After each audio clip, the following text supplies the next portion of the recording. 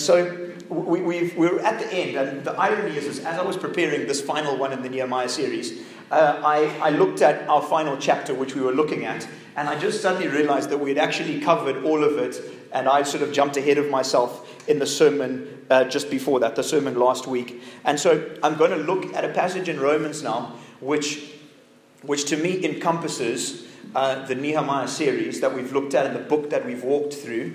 And I know I gave you a number of points and steps last week to look through and walk through as you live out the vision God's called you to. And this is a hard one that at the end I'm going to get us to stand, if we're up for it, and really make a commitment to say, God, this is the type of person that I want to be with your help.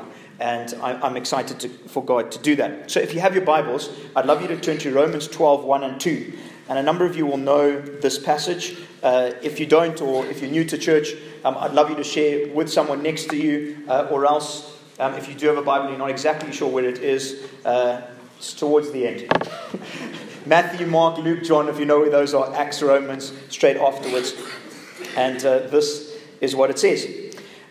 This is Paul writing, and to give you a bit of context, he's explained how good God is just before. He's explained what grace is, what salvation means, and on the back of that, on the back of what salvation means, he says this. He says, I appeal to you therefore, brothers, by the mercies of God, to present your bodies as a living sacrifice, holy and acceptable to God. This is your spiritual worship. Say that again. In fact, I'll read the rest first. Do not be conformed to this world, but be transformed by the renewal of your mind, that by testing you may discern what is the will of God, what is good and acceptable and perfect. Read that again shortly. I'm going to bring up where I believe Nehemiah lived this out and others. But there's a phrase by a man called Edmund Burke, and this is what it says. One of my favorite of all time. He says, the only thing necessary for the triumph of evil is for good men to do nothing. The only thing necessary for the triumph of evil is for good men to do nothing. And I thank the Lord that there are those like Nehemiah who've gone before us who did something. I thank the Lord for that, from him and other generations who chose to do something about evil, things that weren't right, who saw that something wasn't right, and instead of staying on the sidelines, said, no, I'm actually going to get stuck into the game. I'm going to be part of the solution. I thank God that there were people who chose to step into the impossible and make a difference in the world. They were far from perfect. They made mistakes. They made errors. But they stood up and they changed the course of history. One such person, I don't have a picture of him, as you can see, was a man called St. Patrick. And very recently we've celebrated St. Patrick's Day, which sadly is usually for the Irish just an opportunity to get absolutely wasted. But the man himself was an astounding man. We're going to come back to Romans just now, so keep your Bibles open. Patrick was kidnapped in Scotland in 405, and he became a slave in then a very pagan island, a land devoid of Christian faith. He was actually captured by Irish pirates. He managed to escape 6 years later, but it wasn't, so he escaped back, did some study in France. It wasn't until 6 years later, or not 6 years later, sorry, he escaped 6 years later. It wasn't until his 40s that he really felt the call of God in his heart to go back to Ireland, the place that he was captured and was held hostage in. So he focused on converting chiefs and the clan system throughout Ireland. And whilst he was not the only one responsible for seeing Ireland change, many say that he was the most significant character. 1,500 years ago, Ireland was an idol-worshipping, slave-trading nation. And in just one generation, Ireland was transformed into a godly nation known for its scholars and missionaries in one generation. In one generation. The best-selling, and this is a secular book, which is very interesting, called How the Irish Saved Civilization, tells how this nation was transformed primarily by the work of Patrick, now called St. Patrick. Secular book says it was transformed by one man. During his 30 years of missionary work in Ireland, he established over 700 churches and schools and trained over 3,000 ministers. But his ministry went way beyond the church. He also helped transform government reform laws and brought the end of slavery in Ireland. One man. And we say, what difference can we make? Florence Nightingale So I've got a few, but I love looking at heroes of the faith. So I'm going to jump in. Florence Nightingale, although coming from a very wealthy family, and she was sort of placed to be married to another wealthy man, she had a passion for the sick and the broken, and she had a passion to see people looked after properly and effectively through medicine and in hospitals. During the Crimean War, she served with other women and transformed the hospital that they arrived at. She made it a mission to improve hygiene practices, significantly lowering the death rate, they say by at least 2/3 in that hospital and in others in England. Reducing the death rate by 2/3 is astounding by the things she put in place. She has forever affected the direction of medical epidemiology. And in 1859, she published Notes on Hospitals, which focused on how to properly run civilian hospitals, which is still used and instituted today. She was consulted on how best to manage field hospitals in the military, and she served as an authority on public sanitation in India, of all places, although she never went there herself. Her writings sparked nationwide healthcare reform, and in 1860, she established St. Thomas's Hospital and the Nightingale Training School for nurses. Hospitals as we know today, and in the majority of the world, would not be as they are if it wasn't for that one lady who chose to give up her wealth, gave up her status, and she chose to serve the least of these. Before 1918, women had almost no role in British politics. They didn't even have the right to vote. And it was only in 1897 when Millicent Fawcett founded the National Union of Women's Suffrage Societies to do with voting that the campaign for women to be considered the same in voting rights started to come into place. And these campaigners were known as the suffragists, not suffragettes. They came a bit later. And they believed in debate and peaceful reformation. And not too much happened, although it was the start. And then a lady called Emmeline in 1903, Pankhurst, and her daughters Christabel and Sylvia, they really took it a lot further and spoke about deeds, not words. And these women became known as the suffragettes, and they started making headlines across England. And I don't agree with all of the things that they did, because they were psychos. I mean, psychos in a good way and in a healthy way, but they cut phone lines, and they were also destructive. And that's the side that I wasn't chuffed with, although we would say that maybe it was needed to bring about what happened. But they interrupted political meetings, they chained themselves to railings, they yelled while waving banners, votes for women. They were regularly arrested. They went on hunger strikes. But because of them, society in England and many other nations has been changed. Because of a few ladies who weren't happy with the status quo, who decided to step out and said things weren't right. Because of that, things have been changed. And it paid off. 1918, the act was passed giving women over the age of 30 the right to vote, but it would take a further 10 years for that to happen completely. But because of the work of a few small ladies who said things aren't right and we're going to be part of the difference. A few more, are you bored? I love hearing the story of this, and don't worry, I haven't ignored the Bible, we're getting to it. In 1768, John Witherspoon, I struggle to take him seriously because of his surname, but I still think it's quite cool. He was a pastor in Scotland, and he left that to go into education. Many people were like, what are you doing? So he was in Scotland, he left and he went across to the States, to the New World, to pursue a career in education. He didn't abandon his faith, and he served God as an educator, the same as he would a minister. He was there and he was in the mix. So teachers who are here, I want you to see the impact you can have from living out what God has called you to. He became president of a school that trained ministers, the College of New Jersey, now Princeton University. Many of Witherspoon's graduates became pastors and ministers. Those who didn't end up in ministry included a US president, a US vice president, 10 cabinet officials, 21 senators, 39 congressmen, 1 Supreme Court justice, 1/5 of the signers of the Declaration of Independence, and 1/6 of the delegates to the US Constitution Convention. He is often called the man who shaped the men who shaped America. Amazing. One man who had a call on his heart to say, I'm a pastor, but actually I think education is for me. I'm going to go across the seas to the New World, and I'm just going to live out my faith as an educator. And just look at what happened. Martin Luther King doesn't need much introduction. He was a man from a humble background, a hard worker, and he wanted to see all Americans, regardless of race, treated the same, treated with equality as Jesus does. And in 1955, he led the famous bus boycott, which lasted 382 days, over a year. A bus boycott because people weren't able to sit together on the buses. Absolutely horrific. During that time, he was arrested, his home was bombed, and he faced personal abuse. In the 11-year period between 1957 and 1968, King travelled over 6 million miles. He spoke over 2,500 times, appearing wherever there was injustice, protest, and action. And meanwhile, he wrote 5 books, as well as numerous articles at the same time. He was an absolute machine. He led the famous protest in Birmingham, Alabama. That was the one that caught the attention of the entire world. He planned drives in Alabama for the registration of black voters. He directed the peaceful march on Washington, D.C. of 250,000 people, where he gave the famous address, "I Have a Dream." He conferred with President Kennedy. He campaigned with President Lyndon Johnson. He was arrested upwards of 20 times, assaulted at least 4 times.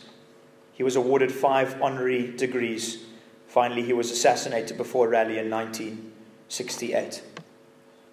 But America and much of what we see in race equality across the globe would not be the same if it wasn't for one man from a humble background who decided that no matter what, I'm going to see people seen as God sees them. And then finally, in the late 1700s, slavery was so entrenched in the British system that only a handful of people thought it was even possible for it to ever be changed. But one of those people was a man called William Wilberforce. Whilst he never took school seriously, he did have political ambitions. And because of his family upbringing, he managed to get into that. And he became friends with William Pitt, who later would become Prime Minister. But initially, he cared about himself. And then God took hold of his heart in his early 20s. And this is what he once said: "So enormous, so dreadful, so irremediable. Can't remedy it." Again, guys, that's why I didn't do English at school. "So enormous, so dreadful did the slave trade's wickedness appear, that my own mind was completely made up for abolition. Let the consequences be what they would, but I would from this time determine that I would never rest until I had effected its abolition." It's what he decided in his early 20s, and he never rested. I'll read a little bit more. So he was elected into Parliament at age 21, and he had twofold life mission, which he said, "God Almighty has set before me 2 great objectives: the suppression of the slave trade and the reformation of morals." And for the next 46 years, Wilberforce worked tirelessly to change English law, to change English culture, and to change the English economy in order to end the slave trade. The bills that he introduced, listen to this, were defeated in 1791, 1792, 1793, 1797, 1798, 1799, 1804, and 1805. They were all defeated. He faced opposition and attack on all sides. But 3 days before his death, on July 26, 1833, the House of Commons passed the bill that abolished slave trade in the entire British Empire. I wonder how many of us would be able to go through that many denials and not give up. And as I said, the final one, which we've been looking at for these last 10 weeks or so, Nehemiah. This one man was responsible for seeing that a nation was rebuilt and reforms were put in place to ensure that the Jewish people continue to understand who they really were and that they needed to stand out from the crowd. Would England still have slaves if it wasn't for Wilberforce? Maybe. Would black people in America still experience segregation if Martin Luther King hadn't paid the ultimate cost? Quite possibly. Would Ireland still be a land devoid of faith and full of anarchy if one man in his 40s decided not to return, to stay in the comfort of his home? Would medicine still be in the dark ages if Florence Nightingale hadn't stepped into a hospital during the Crimean War? Would ladies still not be able to vote and not be treated as equals if Millicent Fawcett and Emmeline Pankhurst hadn't made a stand? Would America have been built on Christian principles if it wasn't for people like John Witherspoon? The list could go on, but the bottom line is true, that that evil will prevail if good men and women like you and I do nothing. It will. This brings me back to the verse, and we're going to do a stand and close as we get towards the end. Brings me back to the Romans 12, verse 1 and 2. I believe each of these people, some we're not exactly sure on their faith, but we do know with Nehemiah, they lived this out. They lived out Romans 12, verse 1 and 2. And so I've just got 4 short points to look at. We're going to pray.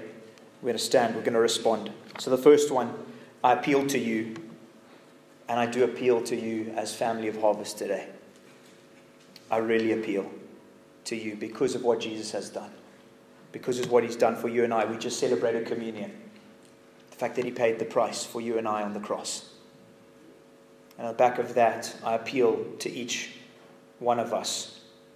Appeal to you, therefore, by the mercies of God. Paul talks about the mercies of God, and that's what these people who stood through the ages, many of them, they understood the mercies of God. They understood the grace of God, and that's why they were able to push through the most difficult of things. Other translations would say the compassion of God. The mercies of God, the compassion of God. And what is that? Well, it's the gospel. Maybe many of us have heard this many times. We should never get tired of the gospel. It should be something that blows our minds each and every day. But maybe you're hearing it for the first time today. Maybe you've heard it a few times, but it hasn't really hit home. It's the mighty, powerful, glorious King who passionately pursues relationship with a broken people who have no hope but for him. It's about a people destined for hell with no hope of changing course, but for Jesus taking our sin, our mess on himself, that if we would just turn to him, if we would repent, if we would believe, our sins are wiped clean and the trajectory of our life is transformed from hell to heaven. And we enjoy restored relationship with God on earth. That's mercy, that's compassion, that's grace. And if you haven't received it, receive it today. If it's something that's become something that you don't really look at, that you're just like, I'm just past that. I've been a Christian for 20 years. The gospel's old news. The cross is old news. In fact, I kind of get a bit tired of communion. Don't. It's something that affects us more and more deeply the more we grow closer to Christ. It's what he did for us on the cross. So the first one, believe and accept Jesus Christ. And on the back of that, present your bodies as a living sacrifice.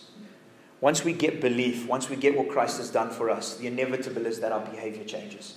It's inevitable. We've shared it often before, but our behavior will always be affected by our belief. It will always be affected by our belief. And inevitably, as God transforms our heart, we'll want to give God our lives. Gratitude and thanksgiving overflow because we're so in awe of what he's done for us on the cross. And so the result is, Lord, my life is yours. Take it, 100%. Take it, because I know I can trust you. I know I can trust you that you have the very best interest for me. And so we want to offer our bodies. This area is something we may struggle with because of sinful nature, fear, incorrect belief. But when Paul talks about our body, what he's talking about is he's talking about everything. We're going to stand a bit later. If that's for you saying, Lord, I might not have done it before, but I want to freshly say, you have it all. You have it all. My future, my career, my dreams, my desires.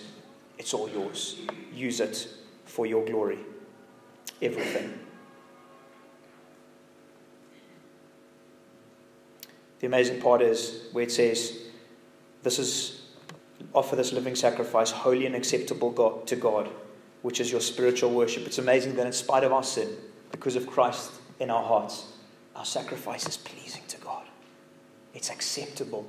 It's holy. What a privilege, because in Jesus Christ, we're seen as right in God's eyes. If it wasn't for Jesus, we'd be offering a moldy, rotten piece of chocolate. We'd just be saying, God, here, this is it. But because of Christ in our hearts, we're offering something that's holy and pleasing to him, because our lives have been purchased by Christ on the cross.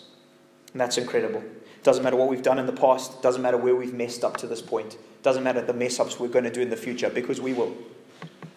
None of us will ever get to a place where we don't sin. We always will.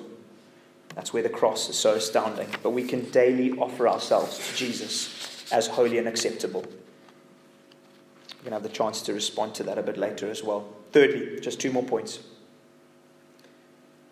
Do not be conformed to this world. Nehemiah was a man who was saying, I'm not happy with how things are in the status quo. I want to see things put back as they should. It was the same as these heroes of the faith that I've just shared about. When we get part 1 and 2 right, we understand what Christ has done. When we're saying, God, we're offering ourselves to you, what we start to do is analyze our life and go, Lord, what's conforming to this world that shouldn't?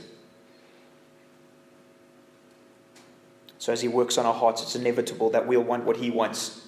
We desire to honor him above everything else. But sin in society does get in the way. It definitely does. And there's so many grey areas in this nation and in others where we start to look not quite as light as we should. We start to look a little bit grey in between the light and the darkness. But we mustn't conform. We mustn't give in to the culture of the day. What would have been the case if the people that we've just looked at today did that? If they just said, it just doesn't feel quite right, but it's okay. Everyone's doing it. Jesus calls us to be different. He calls us to be lights in the darkness. And what is the Holy Spirit convicting you of today? As you look inward, what do you feel him challenging you on today? What do you feel him pinpointing in your life and saying, there's a little bit of conformity there? He'll tell you, that's how good he is. He has our best interests at heart, but he'll be pinpointing it. Maybe it's an area of business, maybe it's thought life, maybe it's action. He'll tell you. The challenge is believing and trusting that when he asks you to give something up, he will always come through. So let him speak to you. Where have you conformed? Is your speech, is it your acceptance of things that aren't right? Is that you're given into the culture of the day? The last thing. But be transformed by the renewal of your mind, that by testing you may discern what is the will of God, what is good and acceptable and perfect. Transformed comes from the Greek word metamorphe, which is where we get the English word metamorphosis, almost the butterfly, the transformation from caterpillar to butterfly, to change from the inside out. So we need to alter our beliefs internally in the control center of the body, the mind. We need to adjust our beliefs there for it to outwork through the rest of our life. Our actions then change. Because our mind controls our attitudes, controls our thoughts, controls our feelings, and therefore we need to adjust that to see action change. So to change behavior, we need to change what our mind thinks and what our mind believes. And that's a process. Be transformed. It takes time by asking God to renew our mind, renew how we think, because that will affect how we act. But as you allow, and that's the key word, allow, because we're very good at not allowing God. It's difficult for us to sit and go, okay, Lord, please actually renew my mind, rather than you can renew little parts of it, but not the parts I want to hold on to. As you let God do that, you'll find him transform you. It's about input, output. What we feed our minds on will determine how life looks for us. Feed on the things of God, your output will be a life lived for God. Feed on things not of God, it's going to be very difficult to live a life of God. Input, output.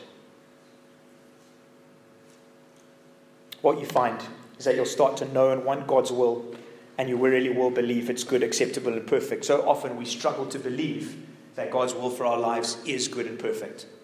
Sometimes we struggle with that, and I just want to challenge us today. When he's died for us on the cross, we can really be secure in the fact that everything he has for us is good. We can be so secure in that. You don't have to worry about that at all. It won't be an idea for you that God's will is best. It'll be a belief, and your life will start to look more and more like the glorious life he's called you to. And this is something that has been so exciting for us as a team to see at Harvest. We're seeing people put their lives right. We're seeing people through this series step into what God has for them. And it's exciting to see trajectories change as people give their lives to Christ. And as people give all of their life to Christ. It's incredibly exciting for us to see. So the question that I have for us as Harvest today is, will you and I do something?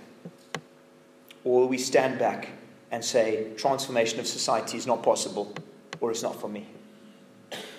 That's the question today, is will you and I do something? We might say it's impossible to see Zimbabwe restored in terms of perfect roads, drivers who obey the rule of law, police who serve the people, governments who are not involved in fraud, and the list could go on. And believe me, that looks impossible. I'll be the first to say that, humanly speaking. But do you think when Wilberforce stood there and said, the whole of England believes in the slave trade, I'm sure it was impossible, but he did it. When Martin Luther King looked at it and said, this is the fractured society of America that I see. And it's impossible to change. It's never going to happen. It's impossible. But he stepped into it and God made it possible. So if we choose to be like one of the people mentioned, like Nehemiah, this nation truly could become the jewel of the world in years to come. And if you don't believe it's possible for Zimbabwe, my challenge would be somewhere where you do believe it's possible. Because transformation of society looks different. Transformation into a Christ-centered society and into things being as they should be will look different in different places of the globe. But I would challenge all of us to be in a place, whether it's here, whether it's somewhere else, that's not really relevant, to be in a place where we say, God, I know it's impossible to see this change, but you can do it. I've been watching on BBC about what's happening in France, and obviously they're the fastest growing Islamic state, effectively in Europe, the most control of it. And there was a man who's just given his life, a policeman who just traded his life for someone. It happened yesterday, so they would be free, and he was killed in the process. And I just said, Lord, we need people in France. We need Christ followers who are saying the control that's happening in this place is not right, but I'm going to stand and be counted. There's any number of nations on the globe. So my challenge is wherever we are, if we're here, we need to be here to see it transformed. And if not, that's okay, because God will put on each of our hearts a nation, a place, a people to be transformed. And then we get stuck in to the process. You just have to read the news to see that this world is in desperate need of Jesus Christ. And wherever we are, we're called to bring transformation. Wherever we are. It's not so much the issue of where, it's the issue of transformation happening. So what areas God put on your heart? If we don't get our hands dirty where God has challenged us, if we don't get in the trenches and off the benches. I like that, eh? Do you like that? I claim it. Say it again. If we don't get in the trenches and off the benches, change will never come. Change will never come. God is calling his church to see nations discipled, to see nations changed, and he's asking who will stand and be counted. Yes, we're called to make a difference in people's lives, but we're also called to see nations changed. And that's big, but we're called to see nations changed, to make a difference in society. And we've seen that through Nehemiah, through one man. But it will take being open to a vision from God, obediently stepping out, pressing on through conflict, experiencing breakthrough and being in it for the long haul. It's going to take those things. And I can't wait to see what the Lord's going to do amongst us in the weeks and months ahead. And I don't say that lightly. It's incredibly exciting to see what God is doing amongst us. And so I wonder if you can bow your heads with me. I just want us to do some response.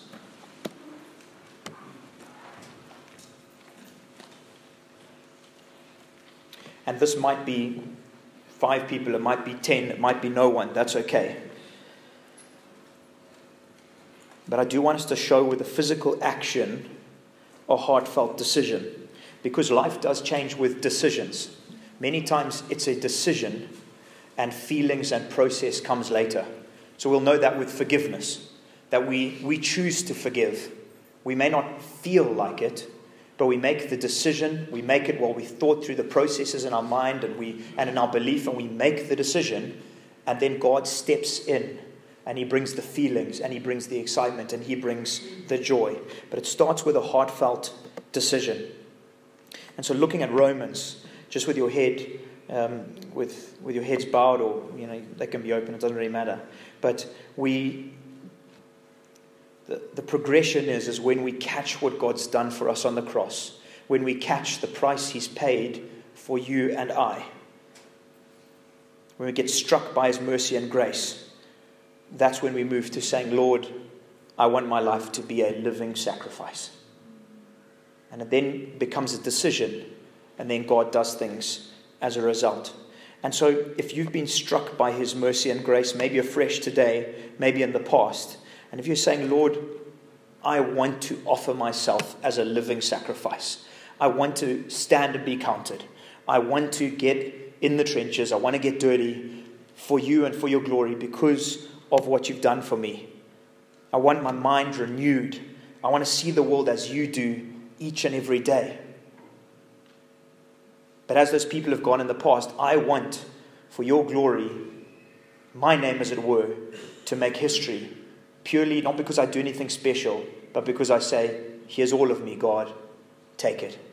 And if that's you and you're saying that's bursting within me, and I want to make that call, I want to make that decision, it's not about being a Christ follower, but if you want to stand for that, great.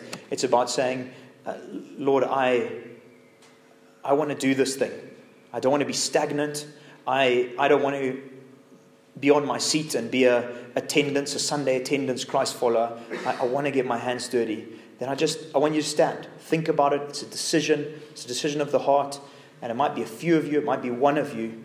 But if God's really touched you and you're saying, I want to give him everything today, then stand. And you stand quietly. And keep your eyes focused on Christ. It's him. It's him. That's who you're standing for. You're saying, Lord, I want to be counted. I want to be counted today. And don't feel pressure. If you're sort of saying, actually, it feels that, I'm at peace. I'm at peace with what I'm doing and how I'm living at the moment. That's great. Don't feel any pressure. Just ask God to keep speaking to you. Lord Jesus, I want to thank you for the people who have stood this morning to say, it's 100%. It's all in. Because of what you've done for me, it's all in. And I'm there to be part of the solution. Holy Spirit, thank you that it's not what I say, but it's something that you do in our hearts individually. Thank you that you're the one who speaks with power, and one word from you on the back of a decision changes everything. So for these people who've stood, Lord Jesus, I ask that most of all, you would do something deep in their heart right now. You would speak with clarity like never before. You'd put on their heart things for them to get involved in. You'd give them courage. You'd give them boldness. That as they step out of these walls of this room today, they would step into a different lifestyle. They'd step into a way of offering their body each and every day for you, for your glory, and for your fame. And I have no doubt that this nation will be different and will look different as a result of people standing today. No doubt. Because I know that one person can change a nation. What will it be like when 20 step out to do it? And Jesus, we know it's impossible. We know the prayers that we're praying are impossible in man's eyes. But with you, they are possible. With you, they're possible.